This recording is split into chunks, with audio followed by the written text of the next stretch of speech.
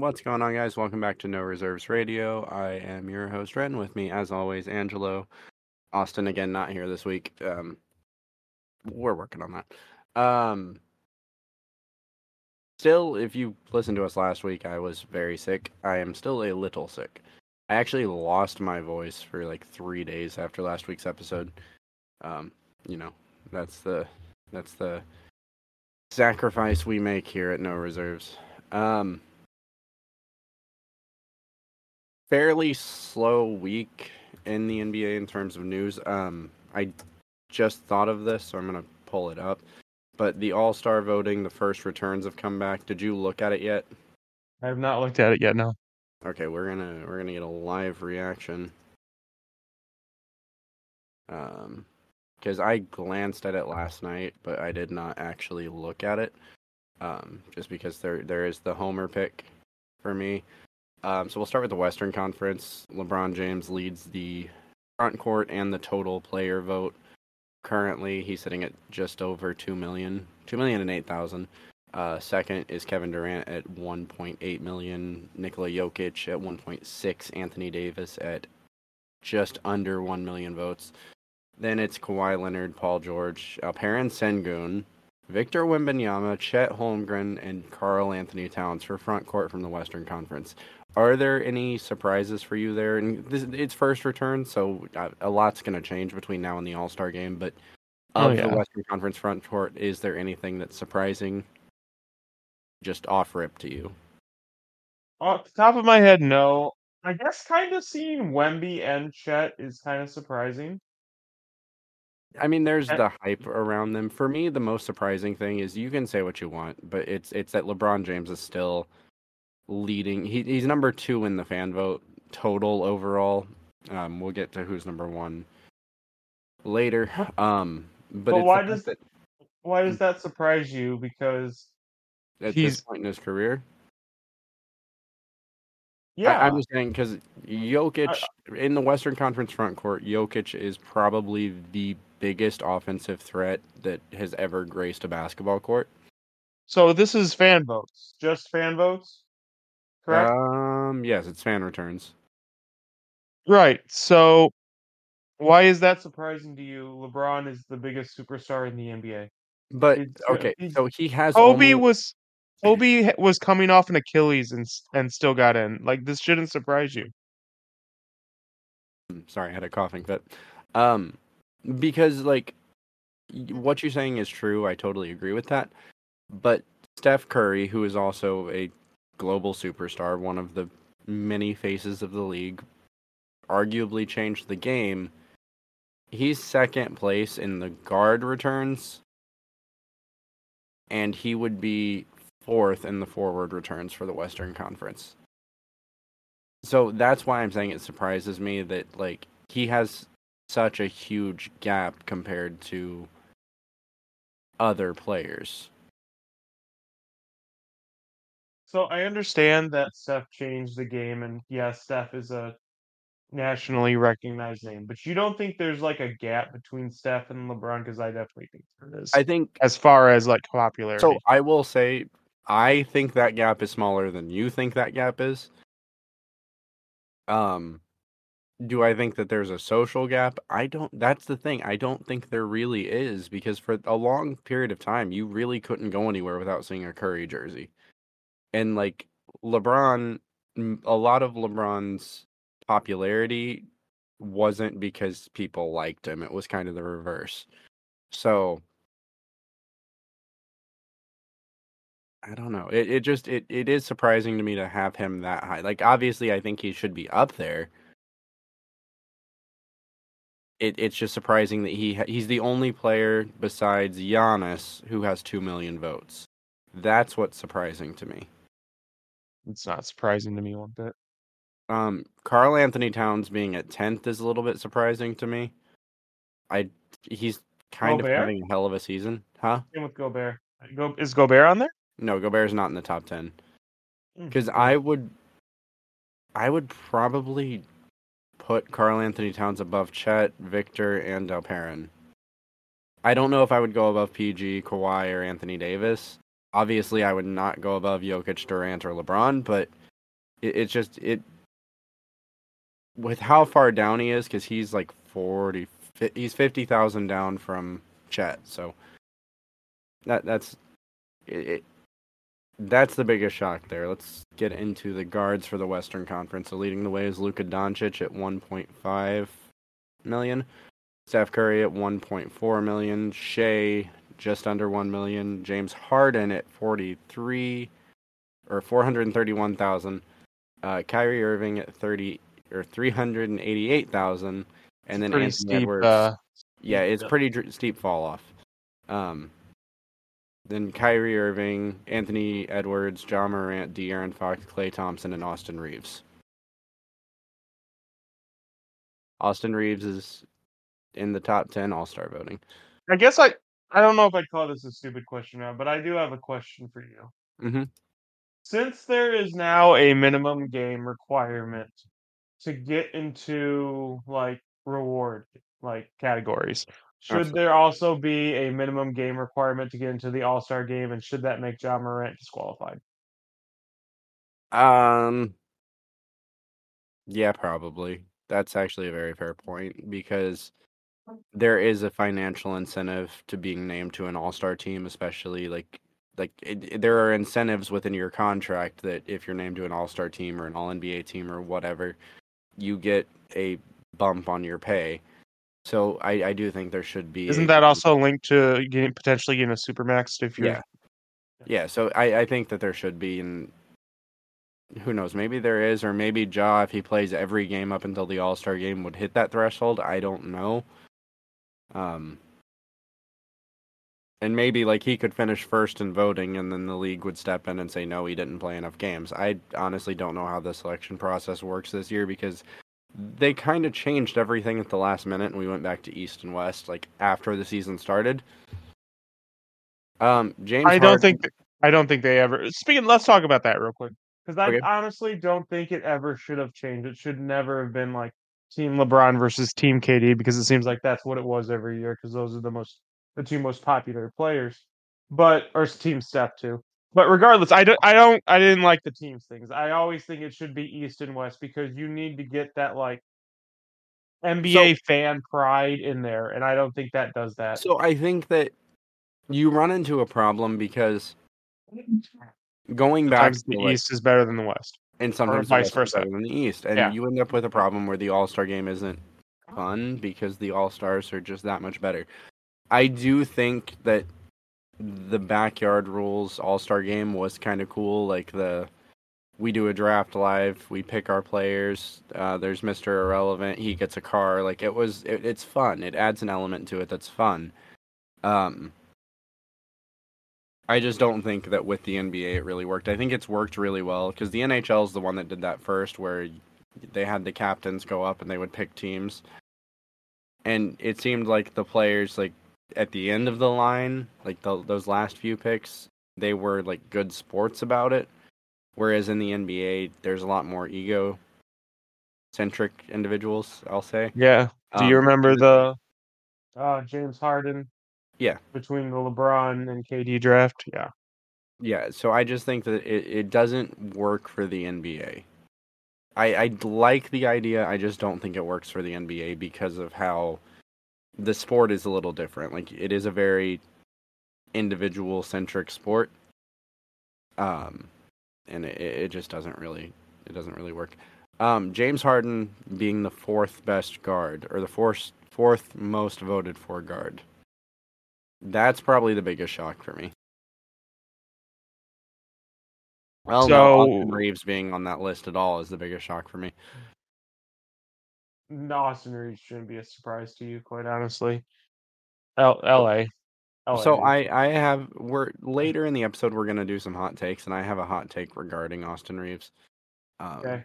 so it'll come full circle about why I don't like this. Like I get last year we talked a lot about storylines in the NBA and how I'm a fan of storylines, and I get the Austin Reeves undrafted free agent all-star game. Like it's a my career storyline. Um, that said, we'll talk about Austin Reeves a little later. It's a little foreshadowing. Okay. Do you have any surprises in the Western Conference guards pool? I mean, James Harden, quite honestly, is surprising because I was trying to think of guards I'd rather have other than James Harden, and it Anthony Edwards, actually, De'Aaron yeah, Fox, that exactly. No, it's a really easy list to make. So him being fourth is fourth. very, yeah. Eastern Conference front court features the highest vote getter so far, which is Giannis Antetokounmpo at 2.2 million votes. Good Joel for him, Embiid but Joel Embiid is second with 1,844,000. I'm so bad at numbers today. Jason Tatum's third with 1.7 million. Jimmy Butler, coughing fit. Jimmy Butler is fourth with 800,000. Jaylen Brown is fifth. This is a huge drop off, just under 500,000. And then Bam Adebayo, Mikal Bridges, Kristaps Porzingis, Kyle Kuzma, and Paulo Banchero round out the top 10. That gap between the top three, because the top three, yes, Giannis has 2 million, but then Joel has 1.8 million, Jason Tatum has just under 1.8 million, and then it falls to 700,000 for Jimmy Butler.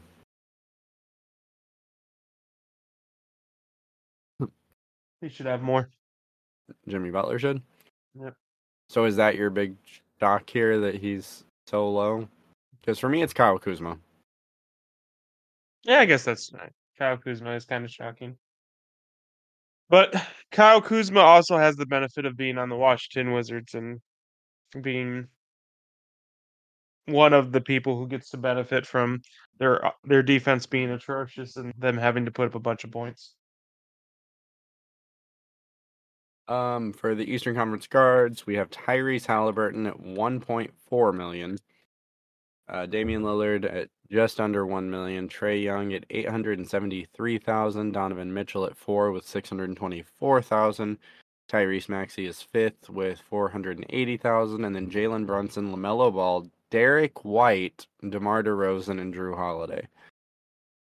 So Tyrese Halliburton, obviously, homer It's pick deserved. aside, It's a it's deserved deserved, spot. but it's also the All-Star game is in Indianapolis. So Oh, so he was going to be in regardless. yeah, he's gonna get it like hands down. He deserves it, absolutely. But Damian He was Lillard, good.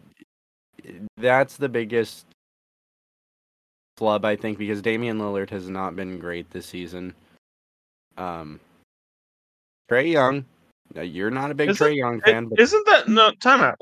I understand Trey, but isn't that one of the things that I was saying going into the season that the Bucks might not be as good as we think that you thought they were going to be, specifically because of the defensive change I going don't from think Drew to. Go ahead.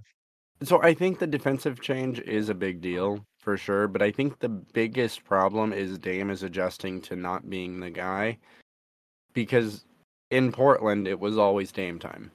Like Mm, he could literally do whatever he wanted whenever he wanted. He had a complete green light, and now he is the second option. Sometimes he's the third option. Sometimes Middleton takes that second option over. Sometimes Brook Lopez takes that second option over. But regardless, Damian Lillard is not the guy on this team, and I don't think he's fully accepted that yet. I think that he'll be 34 this year. Um, and I just don't think he's really adjusted to his own regression. And I don't think he's adjusted to not being that number one option anymore. Because, I haven't watched a lot of Bucks games, to be fair. I've watched 6 because they played the Pacers 6 times. And, in the Pacers, the last game against the Pacers, not the last game, 2 games, because they played one.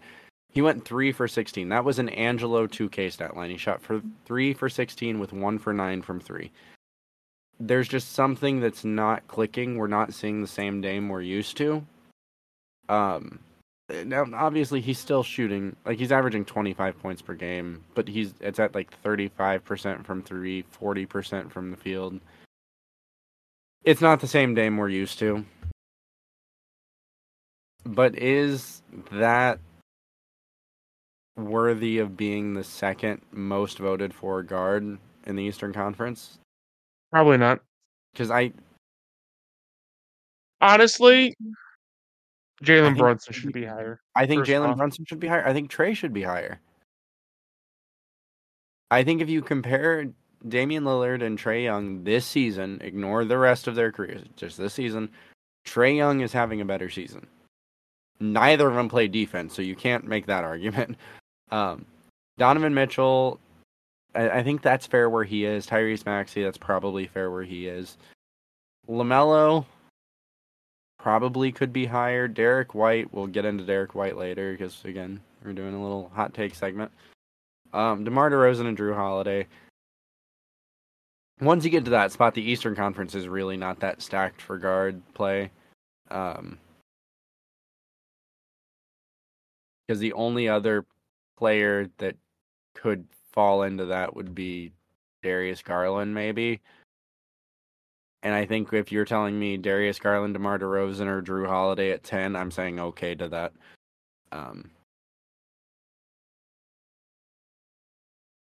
But yeah.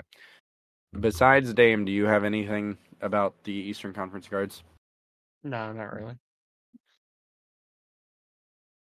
So, I think for the most part they were fairly well done.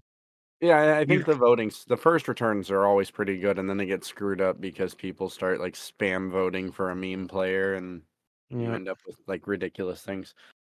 So we've gone through the East and the West. Who do you think the meme player is going to be, and why is it Austin Reeves? Oh, it's absolutely Austin Reeves, but I will save that for our hot take segment Okay. because I do have some thoughts on that. Um, so every team has roughly 18 games. Some have more, some have less until the NBA trade deadline. Have you been following the Warriors over the past couple days? The past couple of days, no. I know they've been struggling mightily throughout the season. So last night against the Nuggets, Jonathan Kuminga, they sat him for the last 18 minutes of the game. Okay. So after this happened, it came out that Jonathan Kuminga, this is from Shams, so it's legit. Jonathan Kuminga has lost faith in Steve Kerr and no longer believes that Kerr will allow him to reach his full potential. Ah, Immediately after this comes out, okay. Dumas tweets, "The people around Moses Moody are frustrated with the lack of a role and consistency. For lack of a better term, it feels like he's the sacrificial lamb whenever there's a logjam. He's the guy that falls out." Okay. So, besides the Draymond Green situation, it just seems like there's a little bit of trouble in paradise, right? As much as you're gonna hate this, do you think that trading Jordan Poole and keeping Draymond around kind of also inadvertently sent Kaminga and Mooney a message that they're still going to favor the old guard more than the new people coming in? Because Jordan Poole was originally supposed to be part of that with Kaminga and with Mooney. Yeah. So I think Dunleavy has to make a decision, right? So at this point, the dynasty's over, okay? Yeah. Like this is not the Warriors team of 2016, 2017. This is not a legitimate contender. And as great as Steph Curry is, because Steph Curry still is the number one option on a contending team, the fact 100%. that they are so committed to Klay Thompson and Draymond Green at the expense of Steph Curry's legacy, that really just puts a like little shadow over the entire Warriors organization, and I do think that impacts Steph's legacy. Are you saying that if it was you, that you would have already moved Draymond and Clay, and you'd have Mooney and Kaminga out there? Absolutely, I would have shifted the focus because Clay and Draymond are not the players they used to be. There's just no way around it. Yeah, no, that's Draymond fair. at this point is a paperweight. Like Jordan Poole said that he was a very expensive backpack for Steph. He's a paperweight because he's not even playing half the time because the moment he gets unsuspended, because he's rejoining the team, I think it's tomorrow, for practices to get ready to come back. The suspension still says indefinite, so we don't know when he's coming back, but the Warriors are acting like it will be within the next couple weeks. Mm-hmm. It would not surprise me because players on other teams are going to know that Draymond is going to be on a short lease, and they are going to be going at him. Right. Now, 100%. granted, you can't like instigate contact with Draymond because for whatever reason the league has like baby gloves on with Draymond, and if you do something that sets Draymond off and it's obvious that you did it, they're gonna say you instigated him, and he's gonna get off on it because he gets a slap on the wrist for everything he does. But players will be trash talking him, trying to get him to respond. It would not surprise me if by the third quarter of his first game back, he's done something questionable, and by that third game back, he's on the bench again, like as a suspension.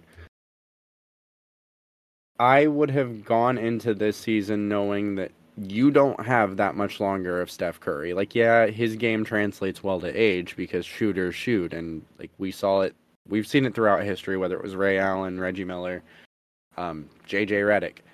Shooters can play late in their career because they don't rely on athleticism. You don't suddenly forget how to shoot. Right. And Steph is probably the best shooter of all time. It's questionable now because we're in an era where everyone is shooting well. But if I was Dunleavy going into last season, not this season, but last season, I'm looking at the future saying we don't have that long left of Steph, right? Steph is the franchise. Why are you not committed to building a core around him that's going to help him compete at the last chapter of his career? I mean, I think to them, they kind of did that by keeping Clay and Draymond, and The writing was on the it, wall, though. it was on the wall. But at the same time, Steph has been doing this with Clay and Draymond for so long. You think he would want someone new in the lineup? I think they did this. I think Steph had a hand in this.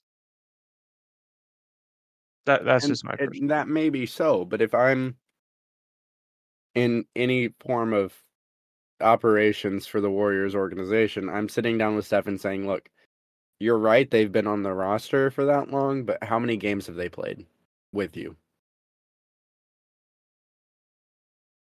Because they haven't exactly been the healthiest pair in recent years. And I feel like Steph isn't an idiot. He's absolutely not. He can see that, Draymond is not beneficial to have on the floor. Clay can still shoot, but is that all he's giving you? Yeah. For that price tag. Yeah. And if that is Steph, then that probably does impact his legacy. Should it? Probably not. But will it? Yeah. So with that being said, it's seeming more and more like the Woj had the prediction that we were going to have very few sellers. It's seeming like more and more teams are coming out, or players are coming out being unhappy with their organization. Hmm. Because there was another one. There's another player that's unhappy that just came out today, and I don't have that pulled up. I'll scroll through it as I'm talking here. DeJounte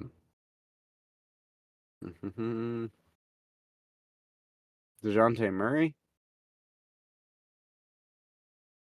Yeah, DeJounte Murray. So DeJounte Murray has been made widely available according to league sources. And obviously Kuminga and Moses Moody they're nice, but DeJounte Murray is the first legitimate All-Star player. Obviously, besides Pascal and OG and Laurie, who we've heard about. Do you think there's truth to the rumors regarding DeJounte Murray? Yeah, Because absolutely. obviously the Hawks are going to go all in on Trey. They traded Luka Doncic for Trey Young. Yep. And you can say Dallas won that trade because Luka is the better player, but it's not like they traded him for Dragon Bender, right? It's Trey Young. Like, he's still an all NBA player. DeJounte Murray is very, very nice, but if you're building a franchise, you build around Trey Young.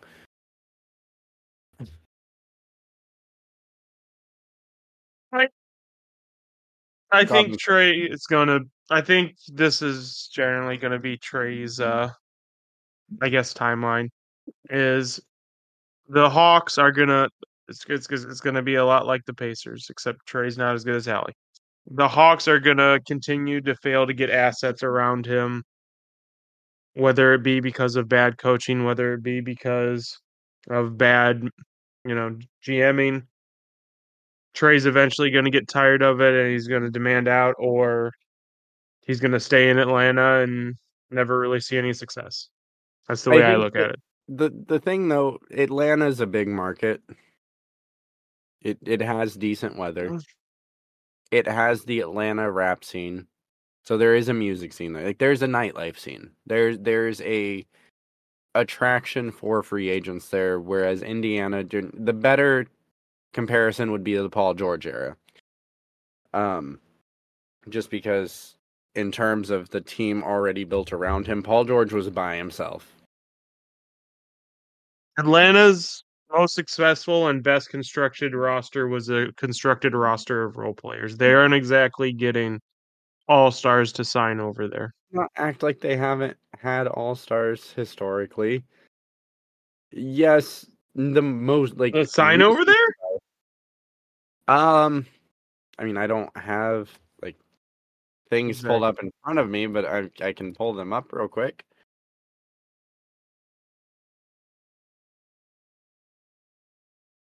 Let's see.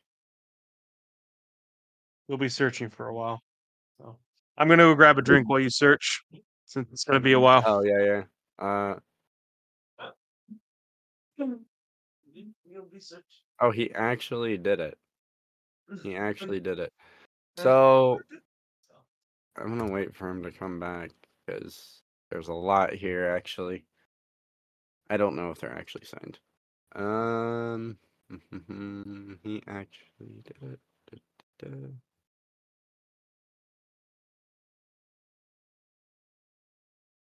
Let's talk about Angelo for a second here because your boy came prepared. I've got my drink here. I don't have to go get one. I'm just here. Like, who gets up during a recording to go and do something? It's it really just speaks on how ill prepared for things All right. Did Angelo you really find is. your obscure mid Uh, 2000s All Star? no, I just spent the last like 5 minutes, however long it took you to get that to dunk on you a little bit, Oh, okay. Okay. and how you're not prepared and you didn't have a drink next to you. Yep. Oh no, Honestly, I did. It's just the Trey Young talk, you know, bored me to sleep, so I had to drink all of my tea to wake up, and I had to get more. So, please continue along with the great signing history of the Atlanta Hawks, please. I'm googling. Mm-hmm. Mm-hmm. Oh wait. I got one. I might have one. Oh boy.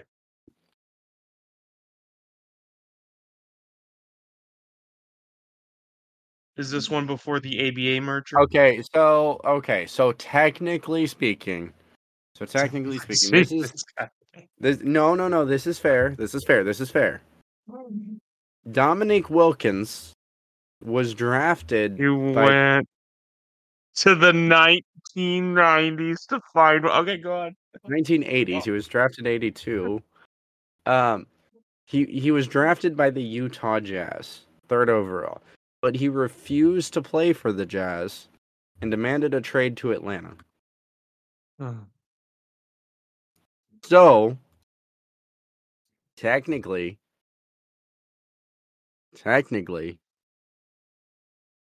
he signed on draft night with. Look, it counts. I'm just saying Atlanta is a bigger market than Indiana. I'm not saying that they're. It's easier. That's all I'm saying.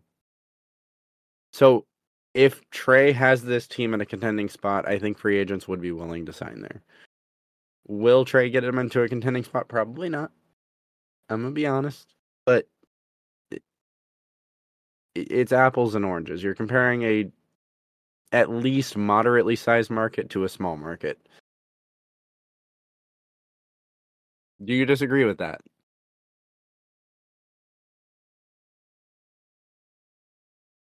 Did he, Angelo?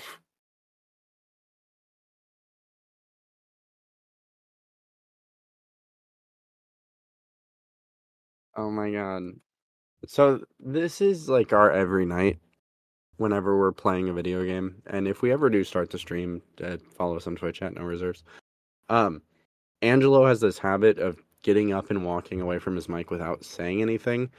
On Xbox, which is what we typically play on, we're able to tell when he does it because his mic echoes whenever he doesn't have it on his head. So like I would be able to hear myself right now. But since he hasn't, actually, I think he just dropped out of the chat. And he's back. So my cat walked across my keyboard and Oh my god. on airplane mode. So I was like sitting here, like wondering why it wasn't connecting. Oh my god. I was just explaining to the listeners at home about your tendencies to get up and leave your mic during our parties, and I told them that once we start, which at No Reserve streams, they'll be able to experience that, and you'll hear us echoing because Angelo's mic, he leaves it on, but he leaves the like headset part tucked by the speaker part. So like I'm when we straight. talk, yeah, it's really annoying. Good. But yeah, no. Are you disagreeing when it comes to the fact that Atlanta is a bigger market than Indianapolis? Because that's what I'm saying. I'm not saying like they've historically had better success. I'm saying if the Atlanta Hawks are in a spot to contend, it's going to be easier for them to attract free agents because it is Atlanta, not I Indianapolis. disagree. I completely disagree.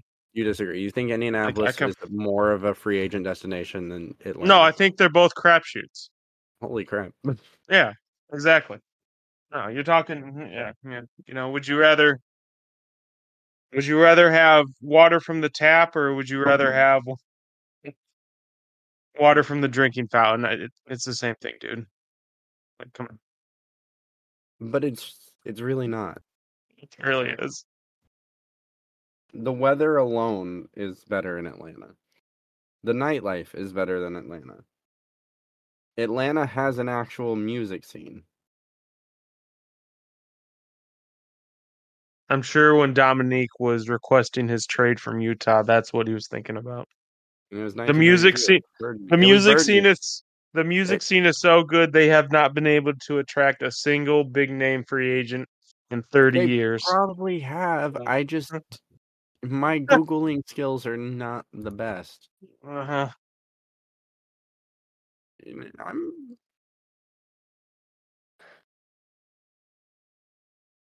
so. Let's talk about some. Well, I guess we should talk about the. We talked a little bit about trade rumors. We should talk about the big trade that happened. OG Anunoby traded finally from the Toronto Raptors to the New York Knicks in exchange for Emmanuel Quickly and RJ Barrett. There were some other pieces involved, like Precious Achua went to the Raptors. But that's the main core of the trade. Do you think there were any winners and losers in this trade, or do you think it was a pretty fair swap? See, I low key miss Adam because Adam thinks this was like a lopsided trade on the part of the Knicks. No, So not the you Knicks. The Raptors. The so you Raptors. think the Raptors came out like bandits? Yep. I don't agree with that because besides Zach LaVine, I think RJ Barrett is one of the biggest empty stats players in the league. He plays a little more defense than LaVine, but like his production is kind of meaningless. I like Quickly, but OG is literally in like the 99th percentile of defensive players in the league. And he's pretty good offensively too. So I feel like it's a wash because you're getting the production from Barrett and then you're getting the kind of all-around okayness from Quickly. And then the Knicks are getting the forgettable Precious Achua and then OG Anunoby, who's the best player in the deal. Like, that's not arguable. Can you have a deal where like you don't I don't know how to explain it. I think the Raptors are kind of going all in and trying to set themselves up to be Kawhi away from another championship run. But like, I don't know. I don't think Masai's good enough to pull it off. Because it's like he's trying to play like 4D chess. Yeah. Because so their biggest trade asset now is Pascal Siakam, correct? And he wants a return like the Gobert trade. The problem is Pascal's camp, for whatever reason, Masai can't get them under control because they've told teams that we're not signing for anyone. We're coming back to Toronto after our free agency if anyone trades for us. Oh my God. Yeah, so like he's kind of hamstringing them a little bit.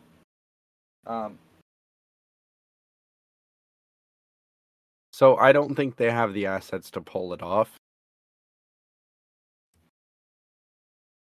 Because Masai thought he was going to get a lot more than RJ Barrett and Emmanuel Quickly for OG Anunoby. OG, yeah. And I just don't think it's realistic. I think the Raptors are a team that can compete very soon, but I don't think like this set into motion the pieces. Because again, Toronto is arguably one of the biggest markets in the NBA because it's all of Canada. Because they're the only Canadian team. And like they do have some great spokespeople to try to convince people to come, like, I don't know, Drake. So I feel like they will be competing relatively soon again. I just don't think it's going to be because of these trades. Have actually signed an all-star caliber player before the Hawks have. I don't know if that's factual. I don't know the Hawks Kawhi. history. So yes. No, I get Kawhi. I'm saying I don't know who the Hawks have signed. Exactly. I did a very That's my quick whole Google. point. That's my whole point. Who were the Pacers signing in 2013? Who were the Lakers signing in 2013? Who did the Cavs sign in 2014, Angelo? Right, like, you don't think about these things. Yeah, because they're not big. But I'm not asking you to name like role players the Hawks signed. I'm asking you to name a big name player they signed. And the fact that you can't think of one probably means that there isn't one. Right off the top of my head, no, but I'm sure there is. Okay. You're also forgetting, like, I don't remember, like, you'll hear me on this podcast say, there's something else I want to talk about, but I don't remember what it is. All the freaking time, Angelo. That's my own thoughts. You think I remember a player that was signed in 76? I mean, you No. tried to bring up a player that was signed in That was just the 72. first Google option. Like I said, I Googled it. We don't have an Austin. Austin normally does the Googling. We'll settle it later. But yeah, we've seen the ball go in the hoop. We have seen the first trade of the year in terms of actual relevant trades. Will it open the floodgates? Probably not, but it is a good sign that we finally saw OG get moved, because it feels like OG's been in trade rumors every year of his career.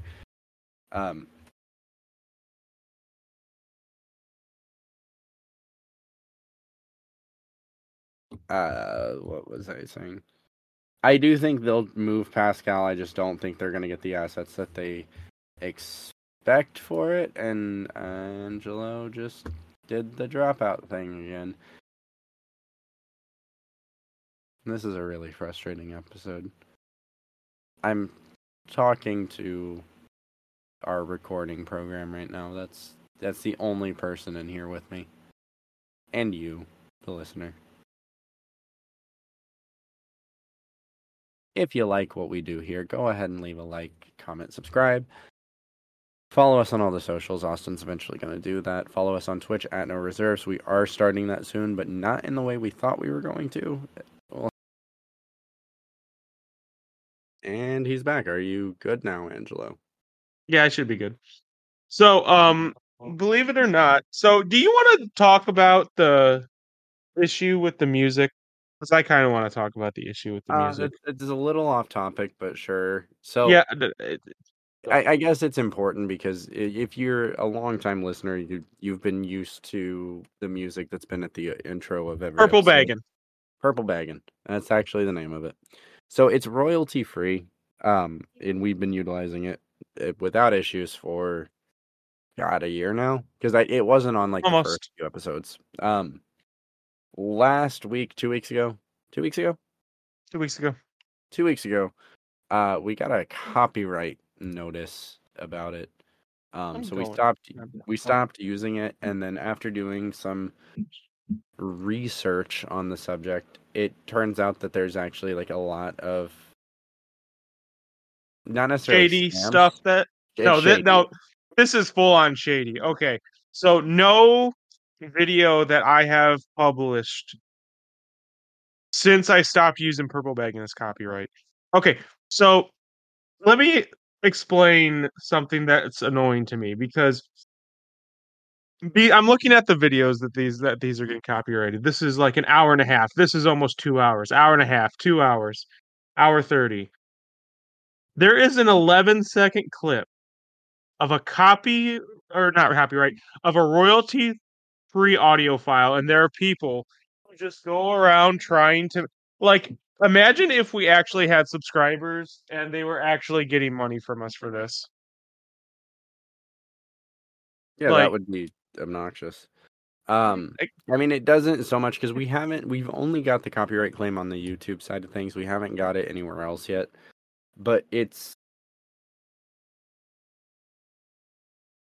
so what they do, because again, we were researching it, is people will release royalty free sound bites, and then quote unquote royalty free. no, they release them royalty free because they have to release them as royalty free, and then like a year or two after they release them, they file a copyright on them. And apparently this is an okay thing to do, which is strange to me. So they basically get people using their product and then they claim it like later.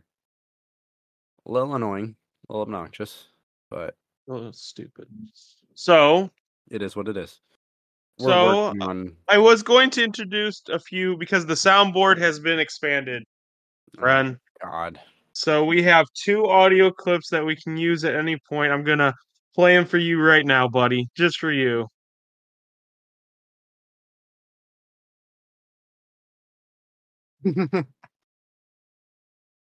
This is why I wanted Austin. And then uh, the second one, you'll probably like this.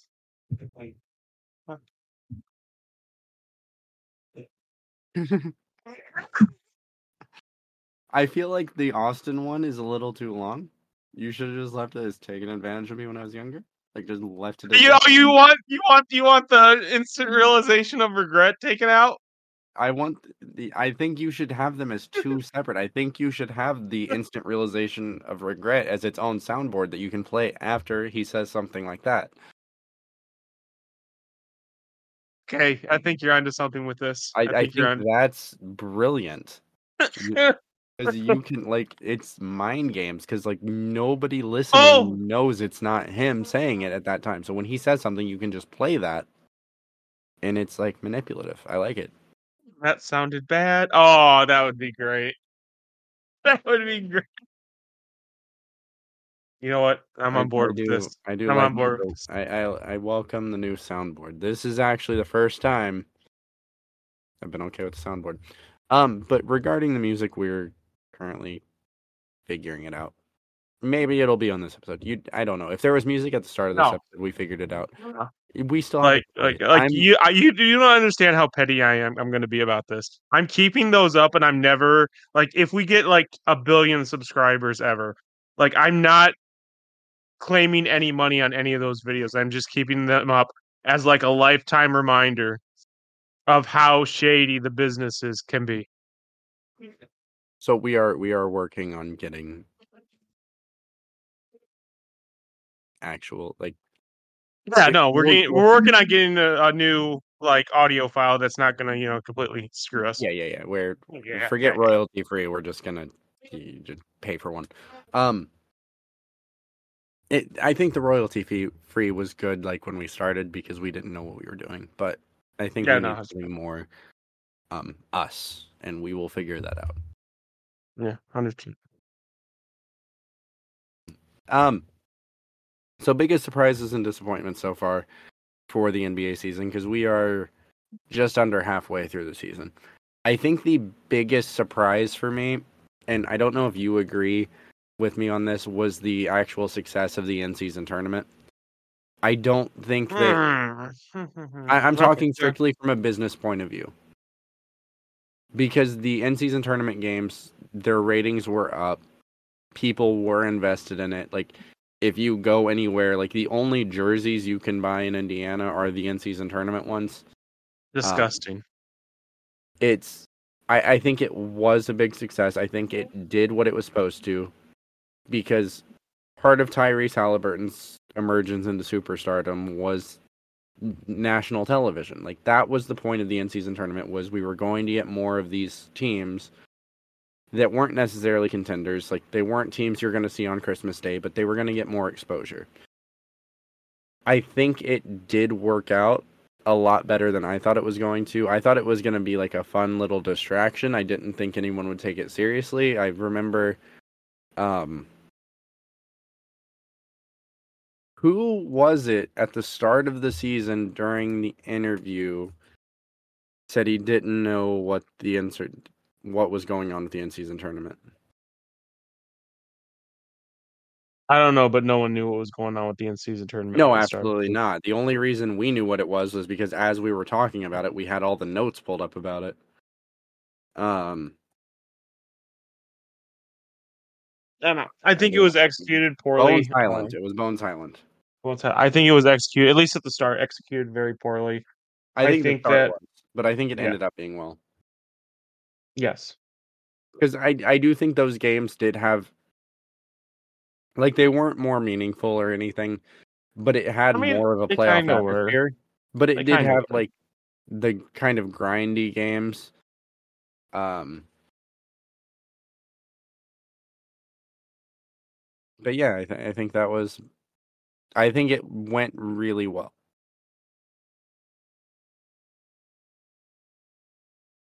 I think the ending went really well. And I think, once again, the gift of LeBron James just keeps giving. I think the fact that it was LeBron playing in the final game of the in-season tournament really did help it as well.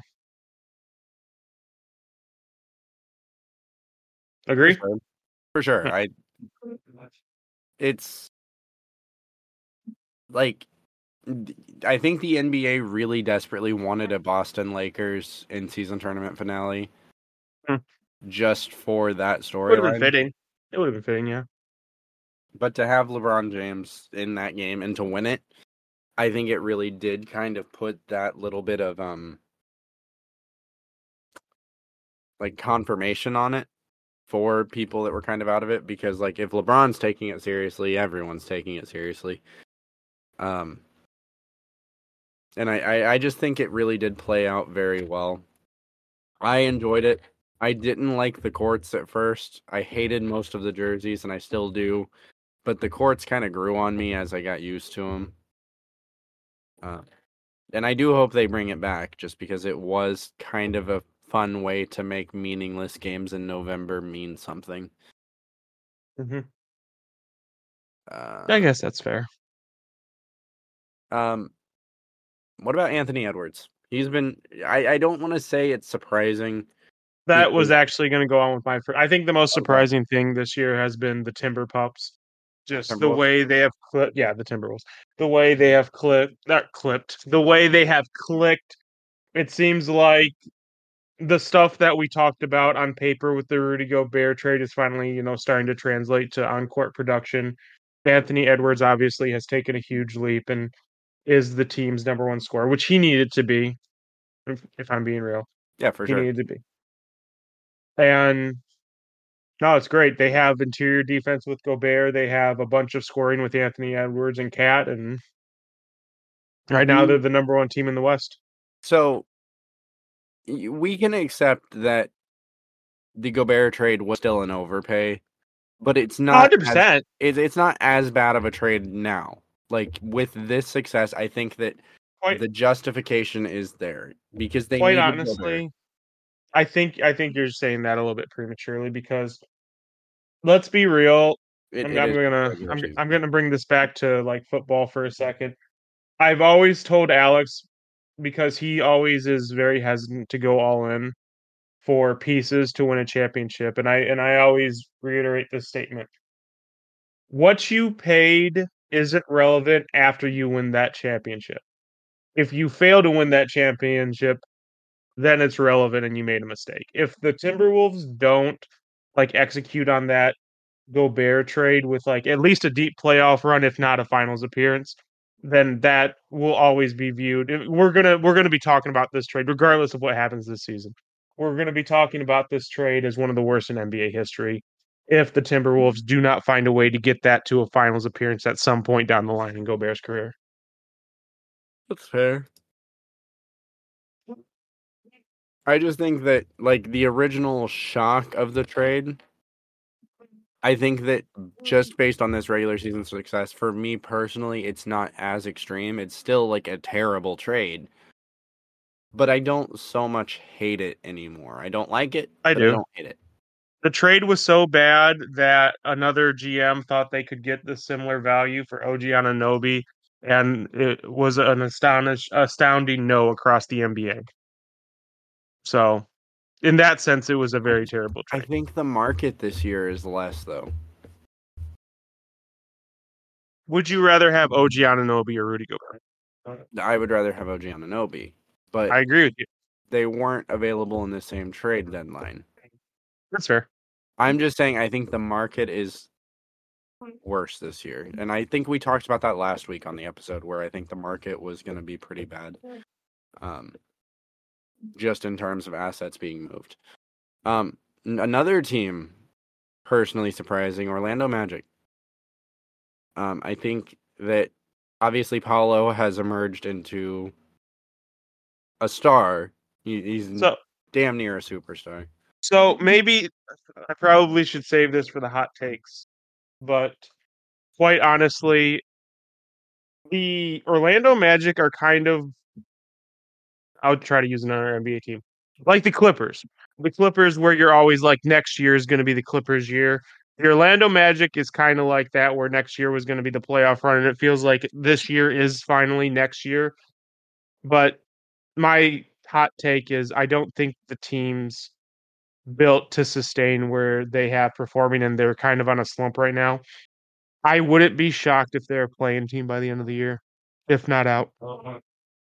I don't think that I'm comfortable saying they'll be a play-in team. I think that they're I would be fairly sure for them to be a playoff lock this year. Just because as we get later in the season, the bumps and bruises of the regular season, they are a very young team. I think their oldest players, Joe Ingles, but besides Joe Ingles, I think their oldest player is only like Eagles. 26. So they're very young. They're very equipped for the end of the season grinding. But obviously, Paulo Banchero has been amazing, but Franz Wagner averaging 21 per game. Cole Anthony, 14. Jalen Suggs, 13. Markel Fultz, 13. No, Markel Fultz, 11. Mo Wagner, 11. And then as you get more into that bench, like Wendell Carter Jr. is averaging 8. Goga Bitadze, who was almost out of the league, averaging damn near 8 points per game. They're a deep team. You have to get down to number 12 on their bench, which is Joe Ingles, to get to a player averaging less than 5 points a game. So They were deep last year. They were deep last year, but they were also younger last year. Like, age is like a double-edged sword. You have to have the perfect balance. And this year, they're a little bit older. They've had some injury issues throughout the season, obviously. I just don't think that it's as much of a stretch to say they're going to make the playoffs this year. I think last year you could have argued, but this year it's very. What's your next one? We're gonna do hot takes. Oh no. We're going through biggest surprises and disappointments. We haven't got a disappointment now. Oh, okay. Biggest surprise and disappointments.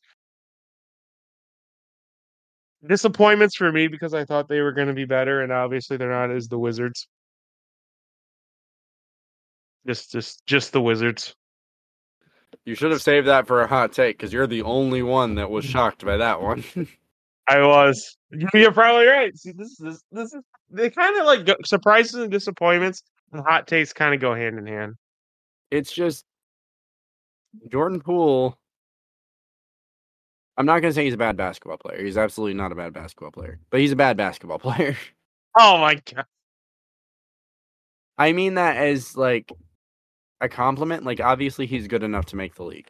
He's good enough to be a starter in the league. But that man, if you like you go into the dictionary and you type like tank commander, right? It's not going to show up like General Patton or Erwin Rommel or one of the historical tank. It's Jordan Poole. He is definitionally the best tank commander of all time. Man doesn't even know the rules to the game he is a professional at. Did your cat walk across your keyboard again? Nope. I got Okay. nothing. Side I got note, nothing on just that. going back to the Magic, did you see they're going to retire Shaq's jersey? Really? Finally? No, I'm about to say I thought that was a whole them and the Timberwolves and KG, but I heard that was a whole petty saga between Shaq and the Magic. No, it's they're finally retiring his jersey. It obviously warranted. Um I don't Him want and to Dwight say have the only finals appearances I can remember that the Magic have had. yeah, the Penny Shaq era was kind of nice. Just a little nice, you know. Hot take. Penny and Shaq were good at basketball. I have a hot take involving No. 90s teams, so you ready for that? I never sent you that video, did I? Which one? The one that was like comparing games through like every decade. It was really No. interesting. I'll send it to you later. I was gonna have the Houston Rockets, but I don't know if I can put them here because they've kind of hit their average again. For the start of the season, they were very surprising. And they're still nice, but it's a lot of Would Sengun. would you consider Wemby a disappointment not on the basis that, he's not performing well, but on the basis that you wouldn't have First, expected the Spurs to yeah, reject him the way that they have, at least the Spurs I, I, players? I don't think so. No. So going back to LeBron's draft, do you not remember the Cavs saying, "Oh, we don't need LeBron"? The Cavs players, yes. Yeah, absolutely. And I think that's the same thing with Wemby. I think it's because you have a player that gets that tag of generational talent. Generational talent means the best player of a generation, right? Yep. So when you're a team that's so bad that you get the first overall pick, right? And like the fans, like your fans, the people that were cheering for you 3 months ago, are talking about how the franchise is saved because you have this new player, right? It's got to feel a little grating because like you're saying, oh well, we're not good enough, right? We the Spurs are How ass. can it be okay? How can it be a little grating though? Because I understand people have egos. You're an NBA player, you're making millions of dollars, but at the end of the day, your record and your performance dictate what you are Yeah, to a fan's eyes. So how right. can you see that's like me being like, well, I'm mad that our pro am team is 0-6 and we're not considered like, bro, we put up the performances to earn that record. They have put Right, up right, the right. performances to earn Wemby. So I don't really see how you can be mad about being excited for getting a number one pick because you put them in that position to do that. Like, I don't know. I don't think it's that they're mad that they got the pick. I think it's the like. But that So was part of what imagine. you were saying. Like, you So were saying imagine. along the lines that. Go ahead, sorry. Go ahead. No, what I'm saying is like from the player's point of view. I'm not saying like they're mad about the pick, right? Because they put themselves in that situation. You're absolutely correct. What I'm saying is like going to 2K. Okay? So let's say you were playing. Like you, Adam, Austin, Riley, Connor, and Hunter are playing, okay? And you guys go 0-6, right? Yep. But you're averaging like 30. You're doing everything you can, right? Yep. And then I get online and everyone's like, "Oh, we're saved. Ren's here." Like you've been doing everything you can. Like it's not your fault you're losing, right? It might be your fault, but what I'm saying is, in your eyes, like you're doing everything you can, and now everyone's acting like you're irrelevant because the savior's here. So that was what happened in 2003 with LeBron and the Cavs, and that's kind of what's happening with the Spurs right now. Is we have these players that have been on the Spurs for a couple seasons. They were terrible. They got Wemby. They're still terrible, but when they got Wemby, it was like, oh, the Spurs are saved. The Spurs finally have a good player, and these players that were giving everything they had were like, yeah, what was this? Like, it's a little grating, is what I'm saying. Is it right? No, but it's expected. Disagree? Yeah, I completely disagree. Quite honestly. No, it's explain because that's what's happening. Whether you agree or not, that's that's what it I get is. that's what's happening, but where is the introspective that my performance got here, and even if I'm trying my best, Hold on. my best isn't good enough. My best Time. isn't good enough. That's reality. My No. best isn't No. good enough. Time. That's why the other guy's here. I gotta stop you right there. Huh? Forget basketball. Professional athletes are a lot of things, Angelo. They are a lot of things. They are not introspective at all. So the only time a player has ever been introspective in any sort of way publicly it gets memed to hell. Do you remember when LeBron tweeted, "Maybe I'm the problem"? Oh, I thought you were going to bring up Kyrie. Oh no, Kyrie calls his fans cockroaches between his feet. That man is the furthest thing from introspective. But Mark Cuban would disagree. Mark Cuban, I don't know. Mark Cuban is Mark Cuban. I'm just saying, like, whether you agree with it or not, that's what's happening. Sure. So, I'm gonna go ahead and do the homer pick, the Pacers. Pretty surprising. This guy. It's surprising for everyone else. It's not surprising for me. I will say I am surprised that they are looking like a legitimate playoff contender, not a finals contender by any stretch of the imagination, but a team that could upset a team in the first round. Maybe. Depends on I the mean, they got the Bucks number. They got the Bucks number. Oh, stop this. You know what the record? Oh, stop this. It's 5-1. Pacers have won 5 games against the Bucks. Well, hopefully you pull them in the first round then. We'll see how good that 5-1 That would be is a then. great series. It would to be be. honest. Like the drama around it, I'm all for it. Go for Win it. or lose, like that it would be a fun series. I just think that I think the Pacers were a team that were a year or two away from being in this race, and now the performance of Tyrese Halliburton, because while the Pacers have been good, they're not this good. It is Tyrese Halliburton doing everything. I think the elevation of Tyrese Your Halliburton offense is that good. but that's because of Halliburton. He's such a teams are doubling him in the half court. Like they're so scared of what he's going to do with the ball that he's getting double trapped before he crosses half court. The on-off rating is insane. I don't want the Pacers to blow up the youth movement because we're not where we need to be yet, and I don't think we're 1 or 2 pieces away like some of the fans do. This is a 2 or 3 year window, I think, before we're competing.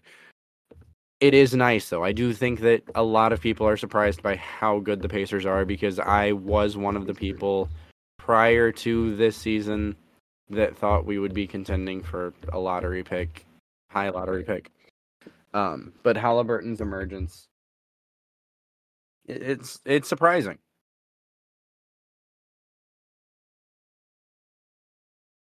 Yeah, I agree with you on that one. She generally agrees. I agree. One more. The Cavs have been a little disappointing. I was actually going to say that. Yeah, go ahead. You lead that one because that's yours. It kind of feels like we have a mini identity crisis because we have Mobley and Jared Allen, and last year it looked like they could coexist, but this year it looks more and more like because of how like perimeter centric the NBA has gotten that having them both together is kind of redundant. So I think Max Strus, you can say what you want that whatever Jimmy Butler, Miami Heat, whatever. The playoffs got Max Strus paid. Max Strus has actually been playing really well for us. No, he has. That I'm that not going to deny it. that has been a very pleasant surprise, but I think the Cavs are in this weird spot where we have 2 centers and we have 2 guards, like 2 small guards and 2 big Yeah, I was centers, going to say and it's 2 undersized guards is the problem. yeah, and it's just like it just doesn't mesh. Like it needs to. So given the fact that let's get introspective here. Um, given the fact that Donovan Mitchell is a bigger flight risk than Darius Garland, agree or disagree? Agree. Okay. So is there a path where the Cavs look to move Jared Allen and Donovan Mitchell in some massive superstar unforeseen trade because of the fact that you have the backcourt is too undersized? And it's not that they're just undersized; it's that they're both undersized and they can't play defense. I don't know what you get. Like, if you, let's say are you talking about moving both at the same time? I have no idea what you get in return that could be worth that. I'm not necessarily saying both at the same time, like both at the same time, but maybe not together. Because together, you're looking at like a, I don't know, because there's really, you would have to Exactly. get two pieces back that matter. Because I was gonna say Mikal Bridges, but then I was trying to think of who else. Exactly. Um, there That's isn't, there isn't. So it would have to be two that's. separate packages. But to like, would you foresee a situation where they're both getting moved? Is more what I'm I asking. could. I think what, as crazy as this sound, I think what might end up happening is we move them for a bunch of draft picks, and then we kind of like stew on it for a season, and then we try to move those draft picks for the players that would facilitate a Garland and Mobley future. Because the future of the team, regardless of Garland, regardless of Mitchell, it's Mobley. Yeah, 100%. It's just how do you get from A to B? How do you get to where Mobley is like Giannis on the Milwaukee Bucks? How do you build that roster around Mobley? I mean, you can't use Giannis as an expectation because Giannis was such a out of left field emergence. Yeah. I'm not And saying that he's going to be Giannis. I'm just saying how do you build a roster around him similar to the way the Bucks have built around Giannis? I mean, you've got a good starting point because you have Isaac Okoro, you've got Darius Garland. I think you're in a better situation to build around him than the Bucks were at that point in time because at that point in time, they had Chris Middleton and that was it. Yeah, Did they even have Chris Middleton yet? dude, they had to have.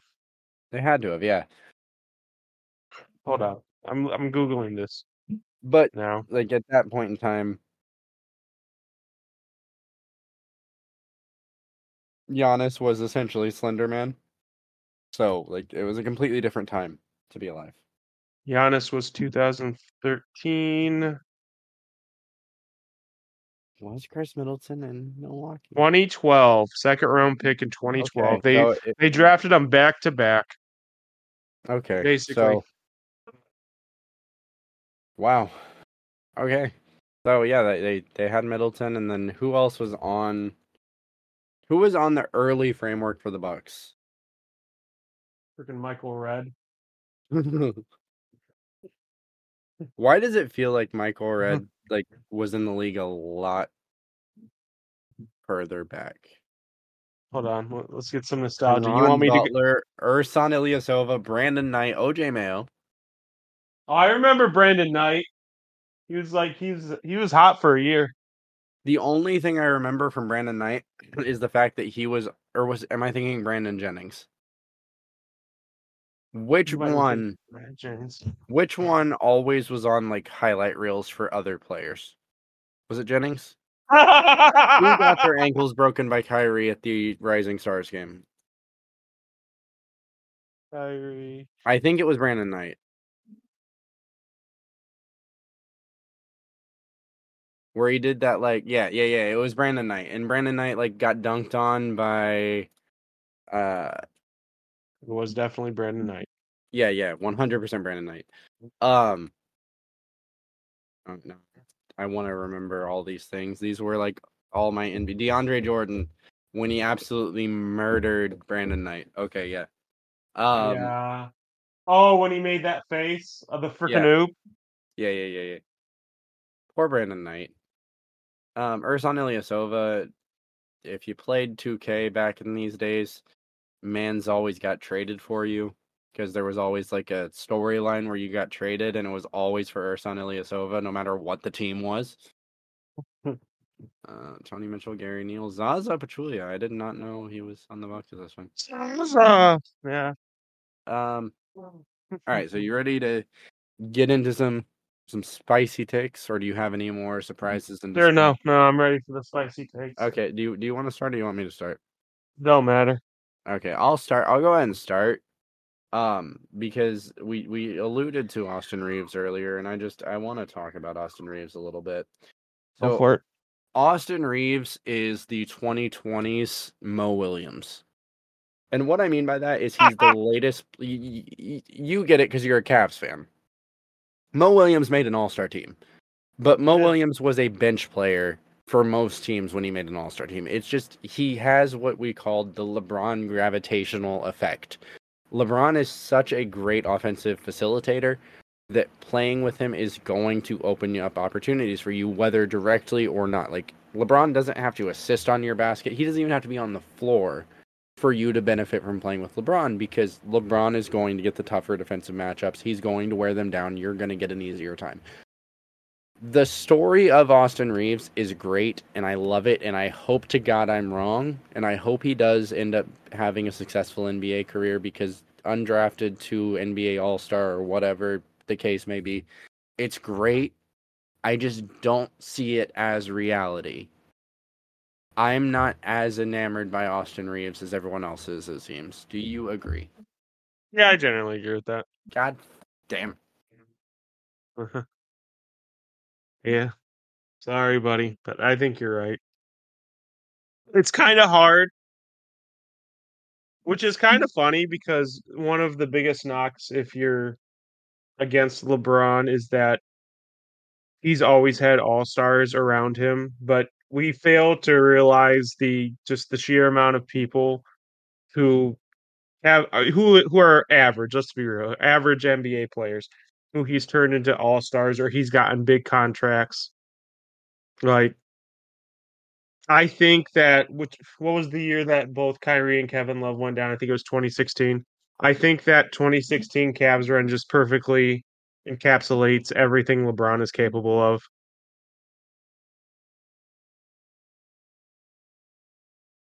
All right. Yay? Nay? I mean, I generally agree. Okay. All right, my hot take. So this was a conversation me and Adam had, and he vehemently disagreed, so I wonder if you will too.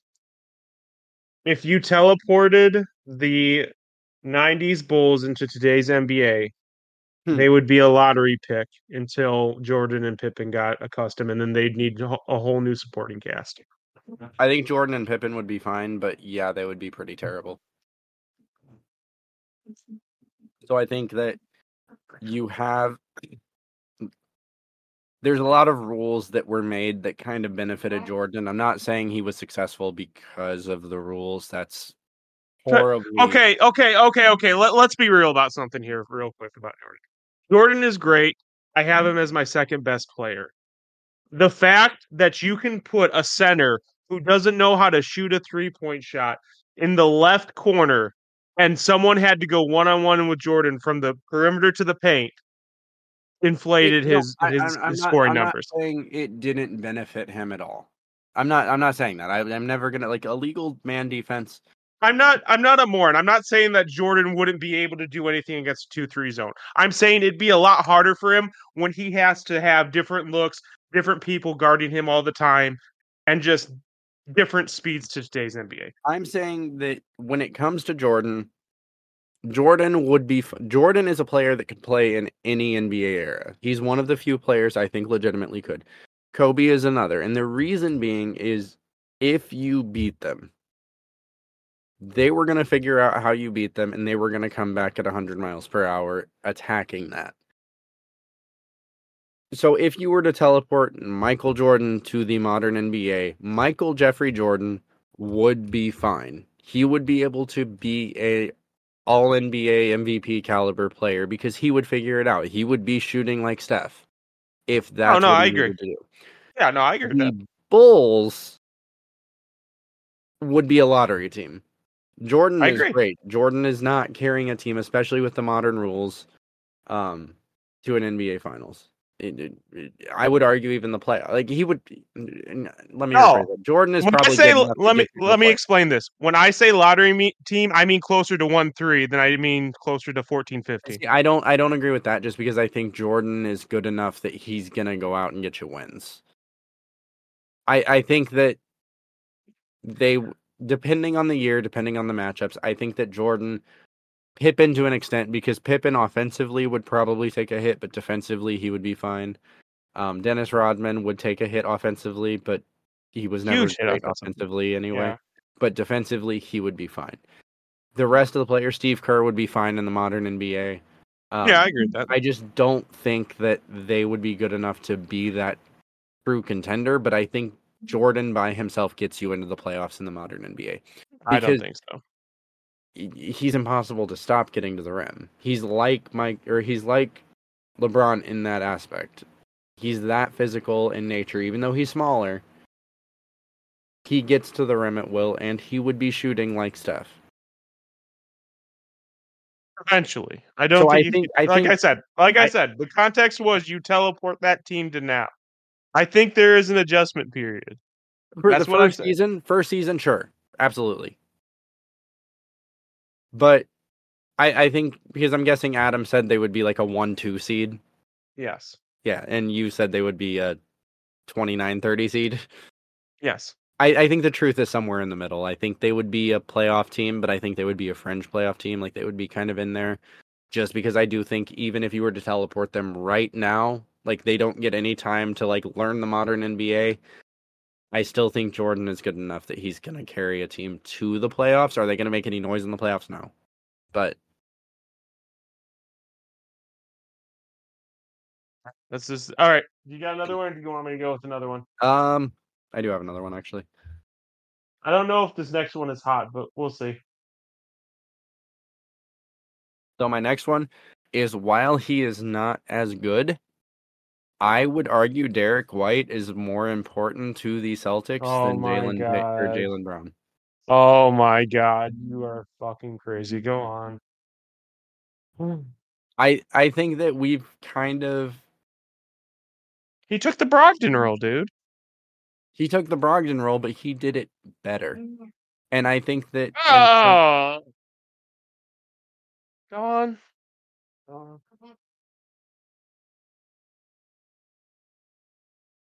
so Go on. the Jaylen Brown, if we were to define Jaylen Brown as a player, most people would say it's a two-way player, right? Like that's been his shtick. That's his gold card. That is what his benefit is, correct? Correct. This season, I'm not talking about career. I'm talking about this season in particular. This season, Jaylen Brown has been relying heavily on his offense and kind of taking plays off defensively. Whereas Derek White, every play, every single play, and this is where it's different from Malcolm Brogdon because Malcolm Brogdon was not a man to like get out and run on defense. Derek White is going to chase you down into the corner and then sprint into the other corner. He's not like his two-way play has been more beneficial to the Celtics than Jaylen Brown because all Jaylen Brown has been relying on this season is his offense. Now, overall skill set, Jaylen Brown is the better player. I'm saying this season to the Celtics in particular, Derek White has been more valuable. Has he been White. better? Has he been better? No, I'm not saying he's been better. I'm saying that his impact has been more valuable than Jaylen Brown. Quite honestly, I think if this season has proven anything to me, it's that while this isn't going to happen because having them both together is a huge selling point, I think Jaylen Brown needs his own team. Oh, for sure. I think we talked about that last year, like after that contract. Honestly, you want a deal that makes sense for Darius Garland. There you go. Actually, that would be a really good Or fit. not Darius Garland, but Donovan Mitchell. Donovan Mitchell. Yeah, Yeah. no, I You were I on, you I you agree were with you were in my headspace. Yeah.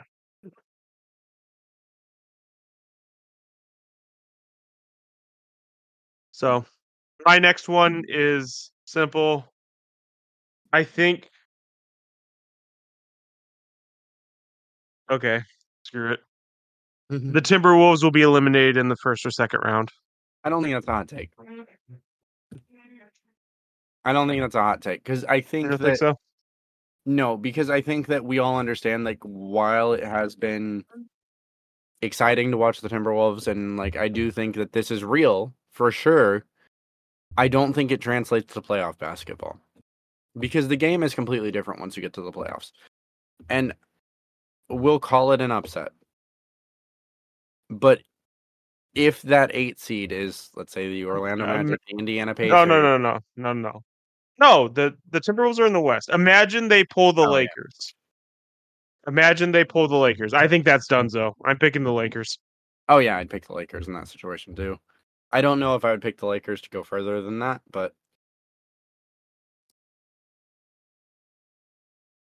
I think there's a lot left to be desired with the Timberwolves.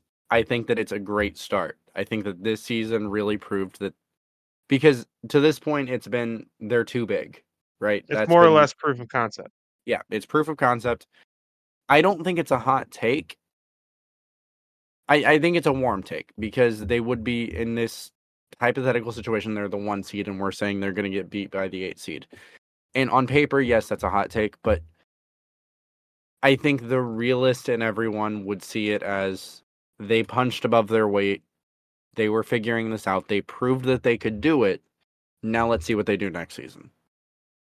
Yeah, and I think that Matt needs more playoff seasoning under him. And I think then they'll be fine.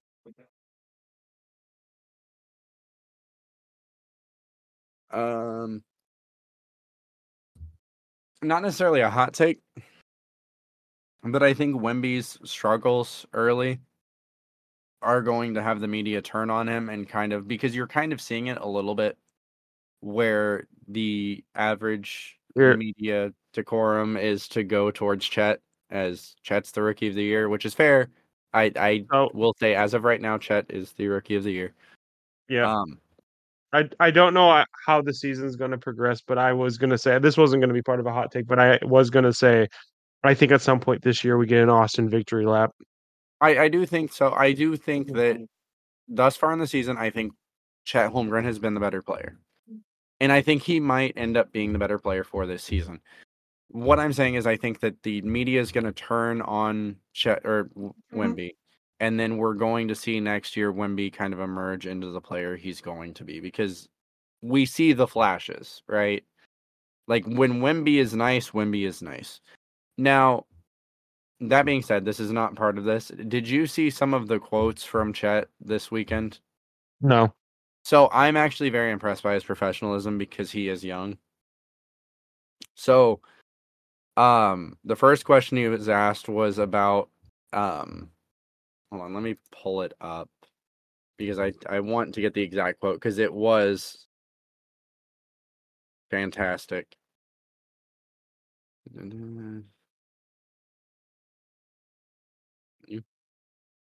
Uh, it would help if I typed his name right. You misspelled Chet Holmgren.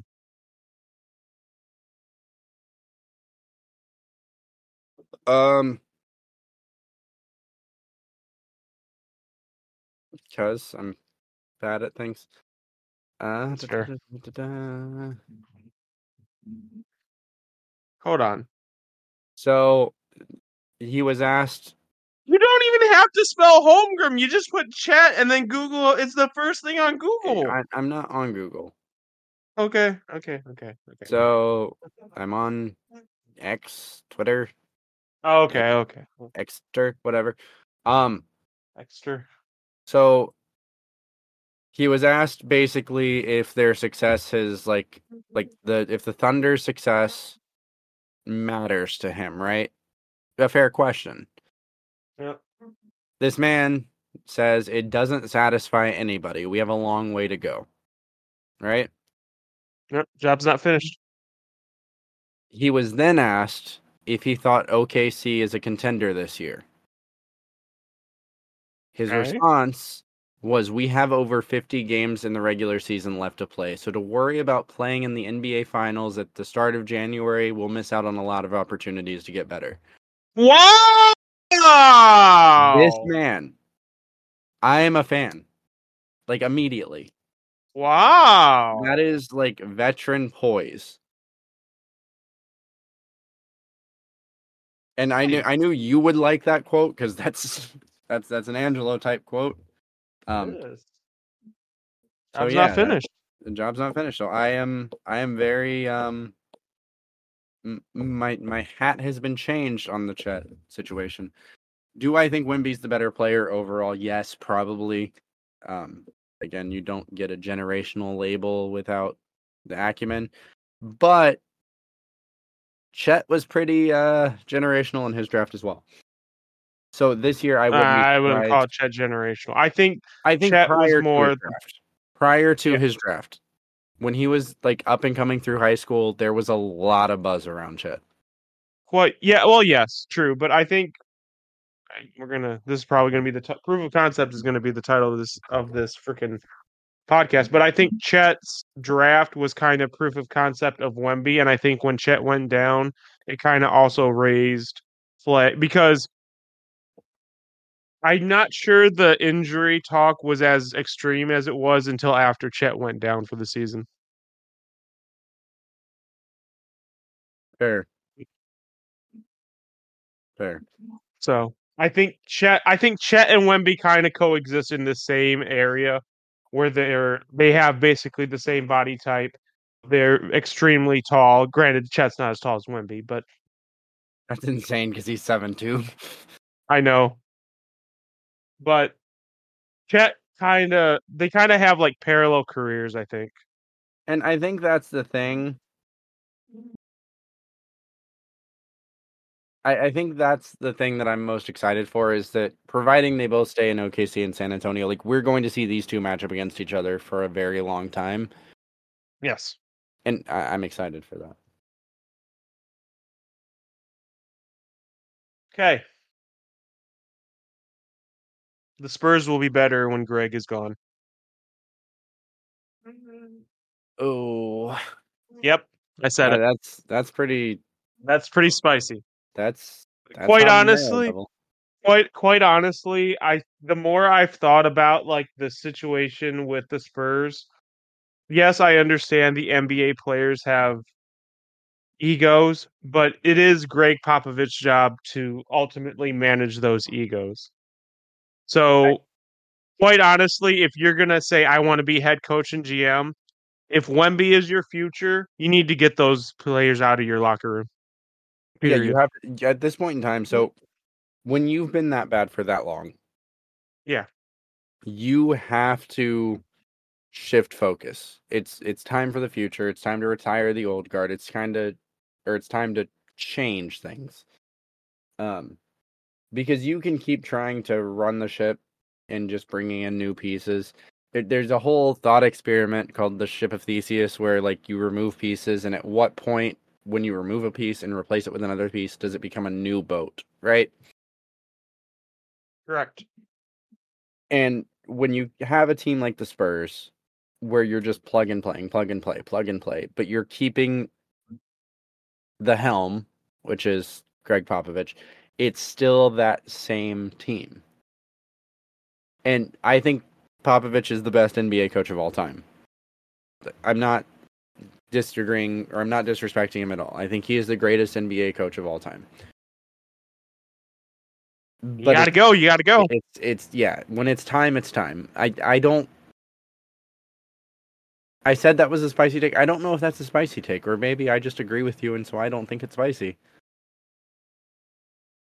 I I guess think the it's fans spicy will. because you have a player or you have a coach that is the greatest coach of all time and you're saying he needs to go. But it's not Yep. because he's a bad coach, it's because the winds have changed. You got a new boat now. Yep.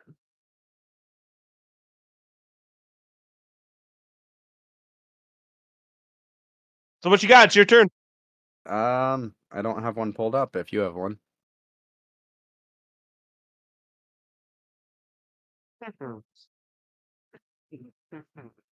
I was looking at something else, so I closed my notes, so I've got to reopen it.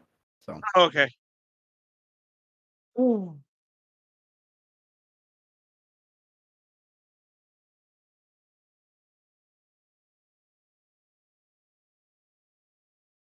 do you have one? So not yet. But Oh, how wrong were we on the Thunder? Because I remember a lot of conversations that we were talking about. I don't know how much longer SGA can take this on the Thunder. So I don't think we were wrong because I don't think we were saying like the Thunder bad, right? I think we were saying like if there's no movement, how much longer can he take? I think Did we kind of like downplay and like disregard Chet's impact on this team? for sure. I think we did because I don't think we were really factoring him because it's like, oh, he hasn't even played an NBA game and he's got a major injury that's going to take him out for an entire season. You were like when 2K came out, you were on your kick that you were complaining that Chet was like a 77 or something. Yeah, I think that's ridiculous. I do think that's ridiculous. I think that until a player has played an NBA game in the video game world or like in the NFL or NHL, they should not have a high rating.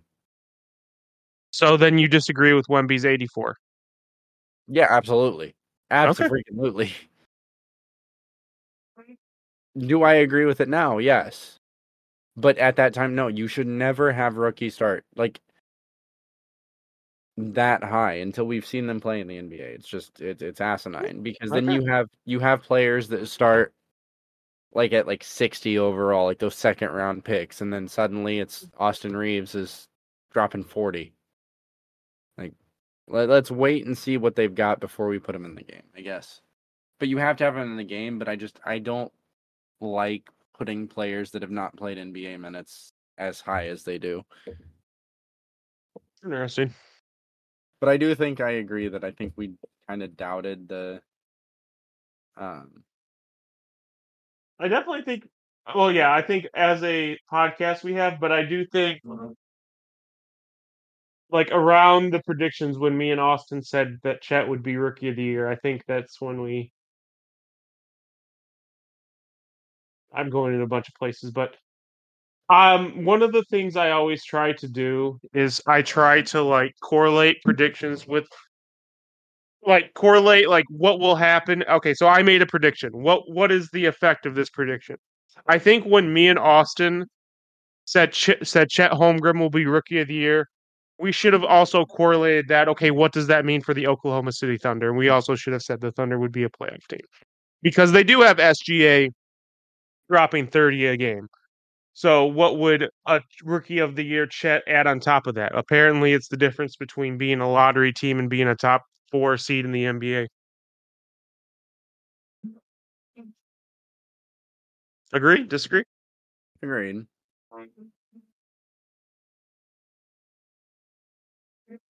I agree.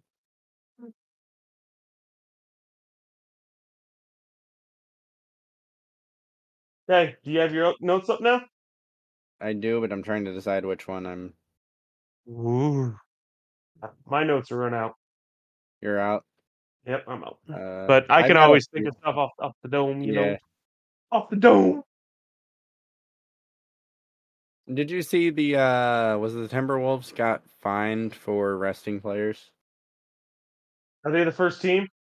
I think they were the first team, and so we were wondering when that first I came thought it was out. going to be the Clippers. I thought it was going to be I the for Clippers. sure thought it was going to be Clippers, but we were wondering like how this was going to be enforced when like this rule kind of came out.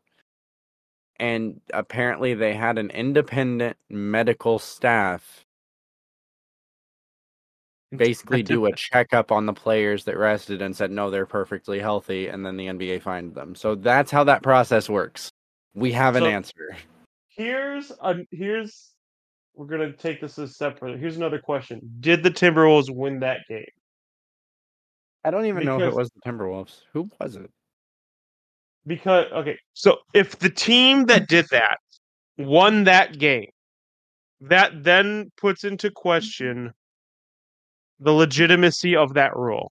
Because I understand why the rule is in play, but if you're telling me you're gonna find a team who sat starters and then still won the game, I think you could see major pushback So, from so fans or the media for that.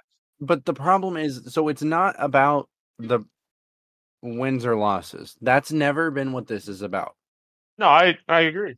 It's about the fact that the fans are paying to see these players, and these players are sitting when they're healthy. That's where the NBA is trying to intervene because it affects resale prices. It affects like attendance because if you have season tickets but you find out that all the stars in tonight's game aren't showing up, like I love the Pacers. TJ McConnell's a great player. I don't want to go watch him start at point guard. So yeah, I don't Okay. think that there's pushback because I think that it's exactly what it's supposed to do. It hasn't like whether they won or lost has no bearing on the purpose of the rule. I agree with that, but I think you might see some pushback had they because and then it becomes okay, they're getting fined for winning a basketball game. That's how some people are going to view that.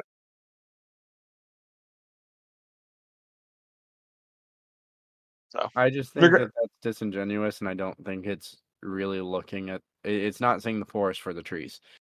You, 100% agree with that. But are you saying that you wouldn't put it above someone in major media to go on about that? I could see some of the talking heads on ESPN absolutely going on about it, but Yeah, at the end of the day, the fans are the ones that are going to set that value, right? Like if you're not willing to pay for the ticket because you don't think the star players are going to show up,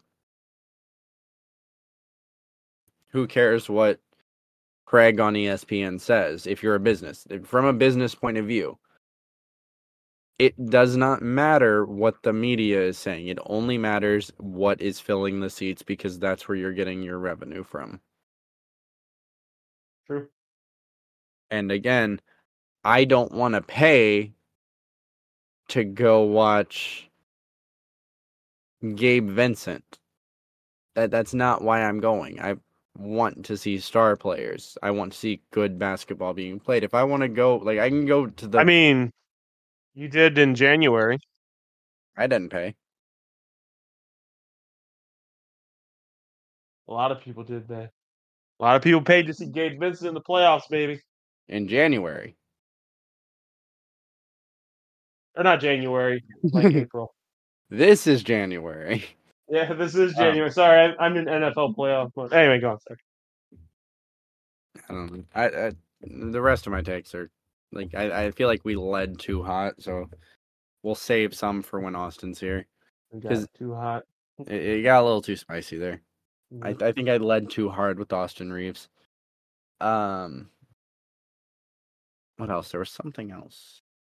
There was something I was literally reading while we were sitting here. Hmm? Do you think, and maybe I might even be a casualty to do this. Do you think when the GOAT talks come up that in-season tournament the Lakers one is gonna come up?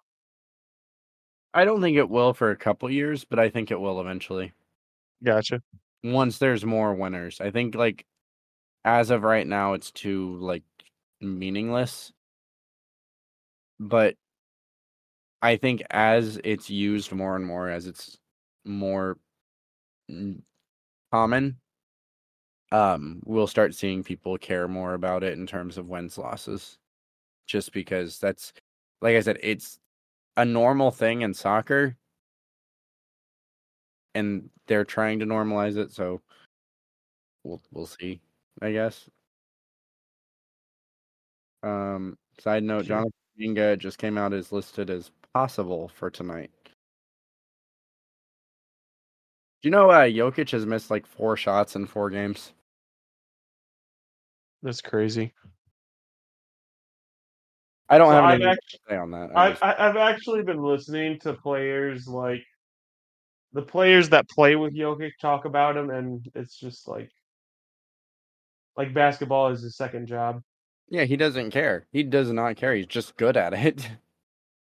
Like I hope to one day be so good at something that I don't care about it, but I'm the best at it.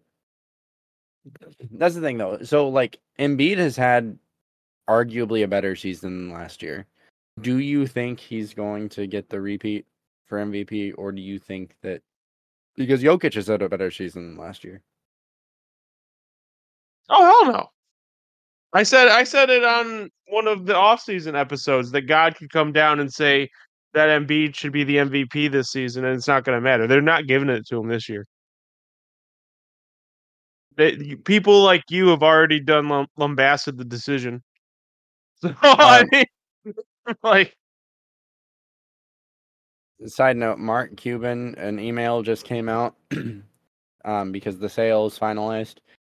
Mark Cuban says, as a thank you to all your hard work in making the Mavs an amazing organization, each of you will be receiving a bonus from myself, the Adelson, and Dumont families. In total, we will be paying out approximately $35+ million in bonuses to all employees. To calculate your bonus, we used a framework that took into consideration how long you've worked for the Mavs. You will receive your bonus in the very near future. oh, like basketball players or like the Uh, janitors? it sounds like it's just everyone on payroll. I don't think it's the players. I think the way it kind of is Are you highlighted. serious? I mean, there's a Oh, lot of people that work for the Mavs. no, I agree with that. That's probably the best thing I've heard in a long time. That's the thing. I think we're going to miss Mark Cuban when he's not as much in the spotlight. Yeah, no, 100%. Man really cares about his organization. He does more than any other team, probably. Not probably. It is. He cares about his organization more than So any other. actually, 7 hours ago, there was an updated article from NBA.com from the Kia MVP ladder. Joel Embiid is currently number one on the MVP ladder. Nikola Jokic number two. Shea is number three. Giannis at four, and No, Luka at five. I'm betting the under every time, buddy. I I agree. I just I think there's an argument to be made that if he won it last year and he's having a better season, um, And top how players. Hmm? so I have to tell you that the NBA is not dictated on logic and facts. It's dictated on storylines and emotions. In fact, here we go. Uh, You of those top three, the SGA is the one I feel the most comfortable with right now.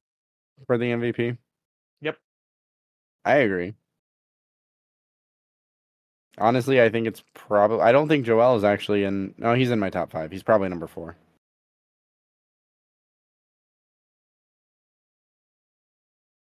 So, Mm-hmm. I don't know. You got anything else? do you think that like Jokic laissez-faire attitude towards the NBA is eventually gonna like people are gonna eventually turn on him, and there's gonna be like this subsection of people who I'll probably be the cult leader of that, who are gonna say that his career isn't as good as it should be looked at. Um, Probably. I don't know if it's warranted though. Like when you have someone who's just a savant. Because quite honestly, I think he's gonna retire early. Oh, I fully believe he's going to retire early.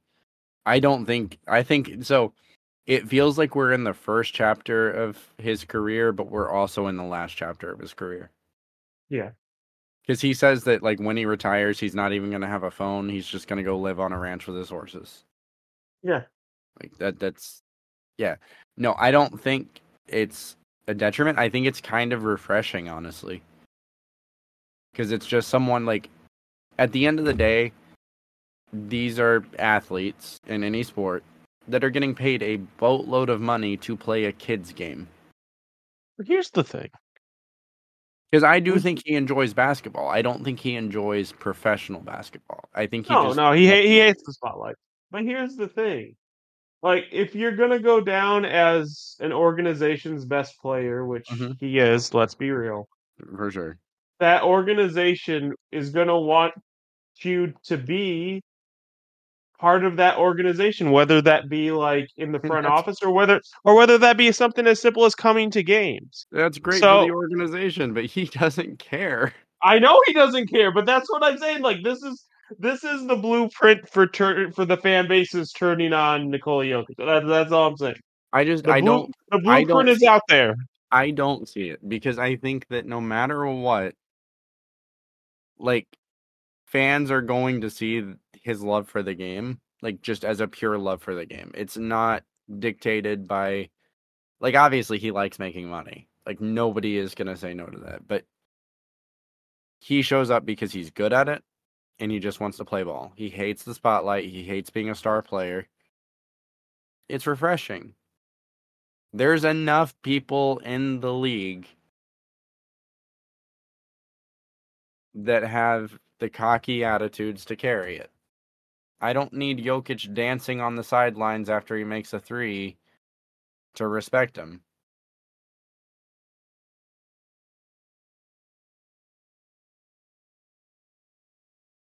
I'm just Disagree? gonna be here. I'm just gonna be here when the fan base, when like people start turning on him.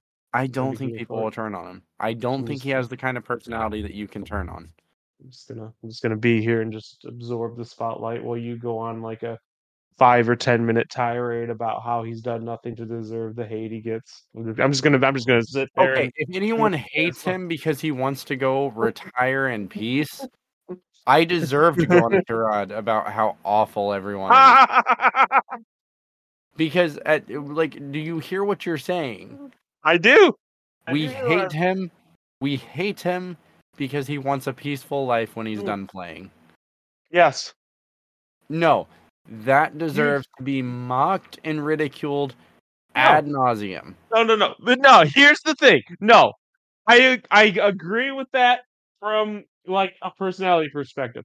But from an outside perspective, there are certain careers that you do where you lose that right of privacy. An NBA player is one of those careers, I don't regardless. disagree with that. I'm disagreeing with the fact that people are going to hate him for not being in the spotlight after he retires. I'm saying. Will people want him to be in the spotlight? Sure, Yes. probably. Hate.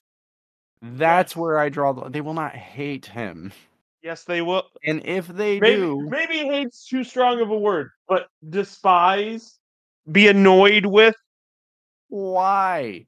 Because he doesn't show up to bang the The bell at a Nuggets game. home game? Yes. Yes. That's so petty and childish. No, It is. Have you seen the world? I will mock those people. I will go on a 30-minute solo Rehn episode where I just go in on these people because that is awful. Man just wants to live a peaceful life. Let him live a peaceful life. Wait It like a doesn't year or two. affect it doesn't affect you at all. Cheer for the players on the court right now. Respect the players that came before, abso-freaking-lutely. But No, cheer for the players here and now. Don't live in the past. it's going to be like a Stephen A. Smith or some kind of someone, or maybe even Skip Bayless. It's going to be like a huge personality downgrading Jokic's accomplishments because he's not there anymore and he's just off in the woods somewhere. I can already see it. I already see it. You lost me at Stephen A. Smith and Skip Bayless. I thought we Fair. were talking about like people I actually care about the opinions of. Wow. I'm just saying that's how it starts. I'm just saying that those people are few and far between and they should not be listened to. If someone is telling you to dislike someone because they want a peaceful, relaxing life, shun them. That is the goal. That is what we strive for in life as a human being. You strive to be successful enough that you can disappear. Not permanently, but so you can disappear. So you can be comfortable. So you don't have to worry about things. That's not a bad thing. The fact that Nikola Jokic is one of the best offensive players to ever touch a basketball court doesn't change that. And whether he shows up to ring the bell before the opening season tip-off, that doesn't matter. If you were to hate him for just wanting to go relax in the country with his horses, you shouldn't be listened to. Enjoy the now. Respect your players that are on the court. We do this too much as sports fans where we're constantly, and we did it this episode, and like with the conversation with Adam. LeBron is a great, or Michael Jordan is a great player. But why are we still discussing Michael Jordan? Arguably the best player of all time. You can make arguments for other players. Sure, absolutely. I'm not, Yep. it's not the point of this conversation. Yep. Why are we not focusing on the greatness that's in front of us? Why are we so worried about what happened in the past or what happened in the future? Let's just enjoy what we're watching. Because there might not ever be another LeBron James. There might not ever be a Michael Jordan. There might not ever be another Victor Wembanyama. Let's enjoy them while we can. And then when the next person steps up, let's enjoy them. And let's not compare them to these other players. Sorry to sound like me in the off season. You got anything else? Because I'm going to pull something at you. Well, hey guys, when Angelo wasn't here, I told you to follow all the socials at No Reserves.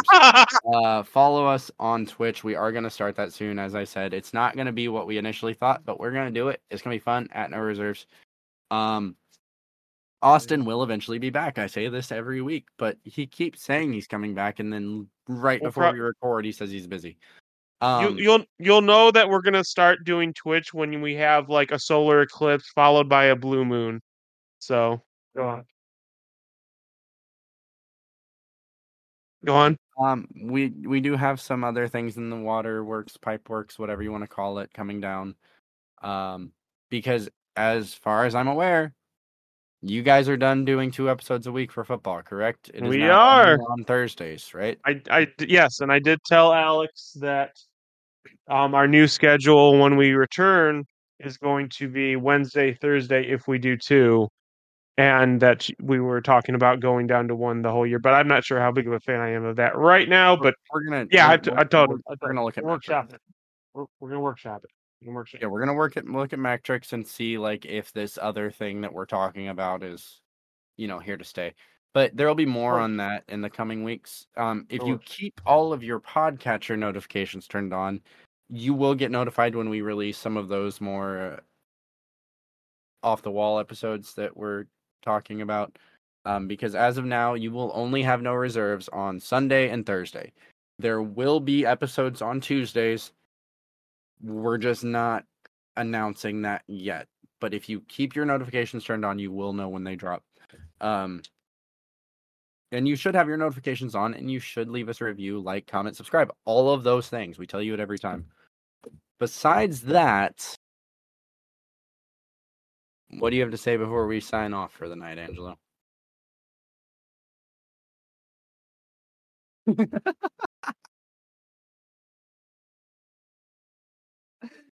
Have a good week, you guys. Thanks for joining us.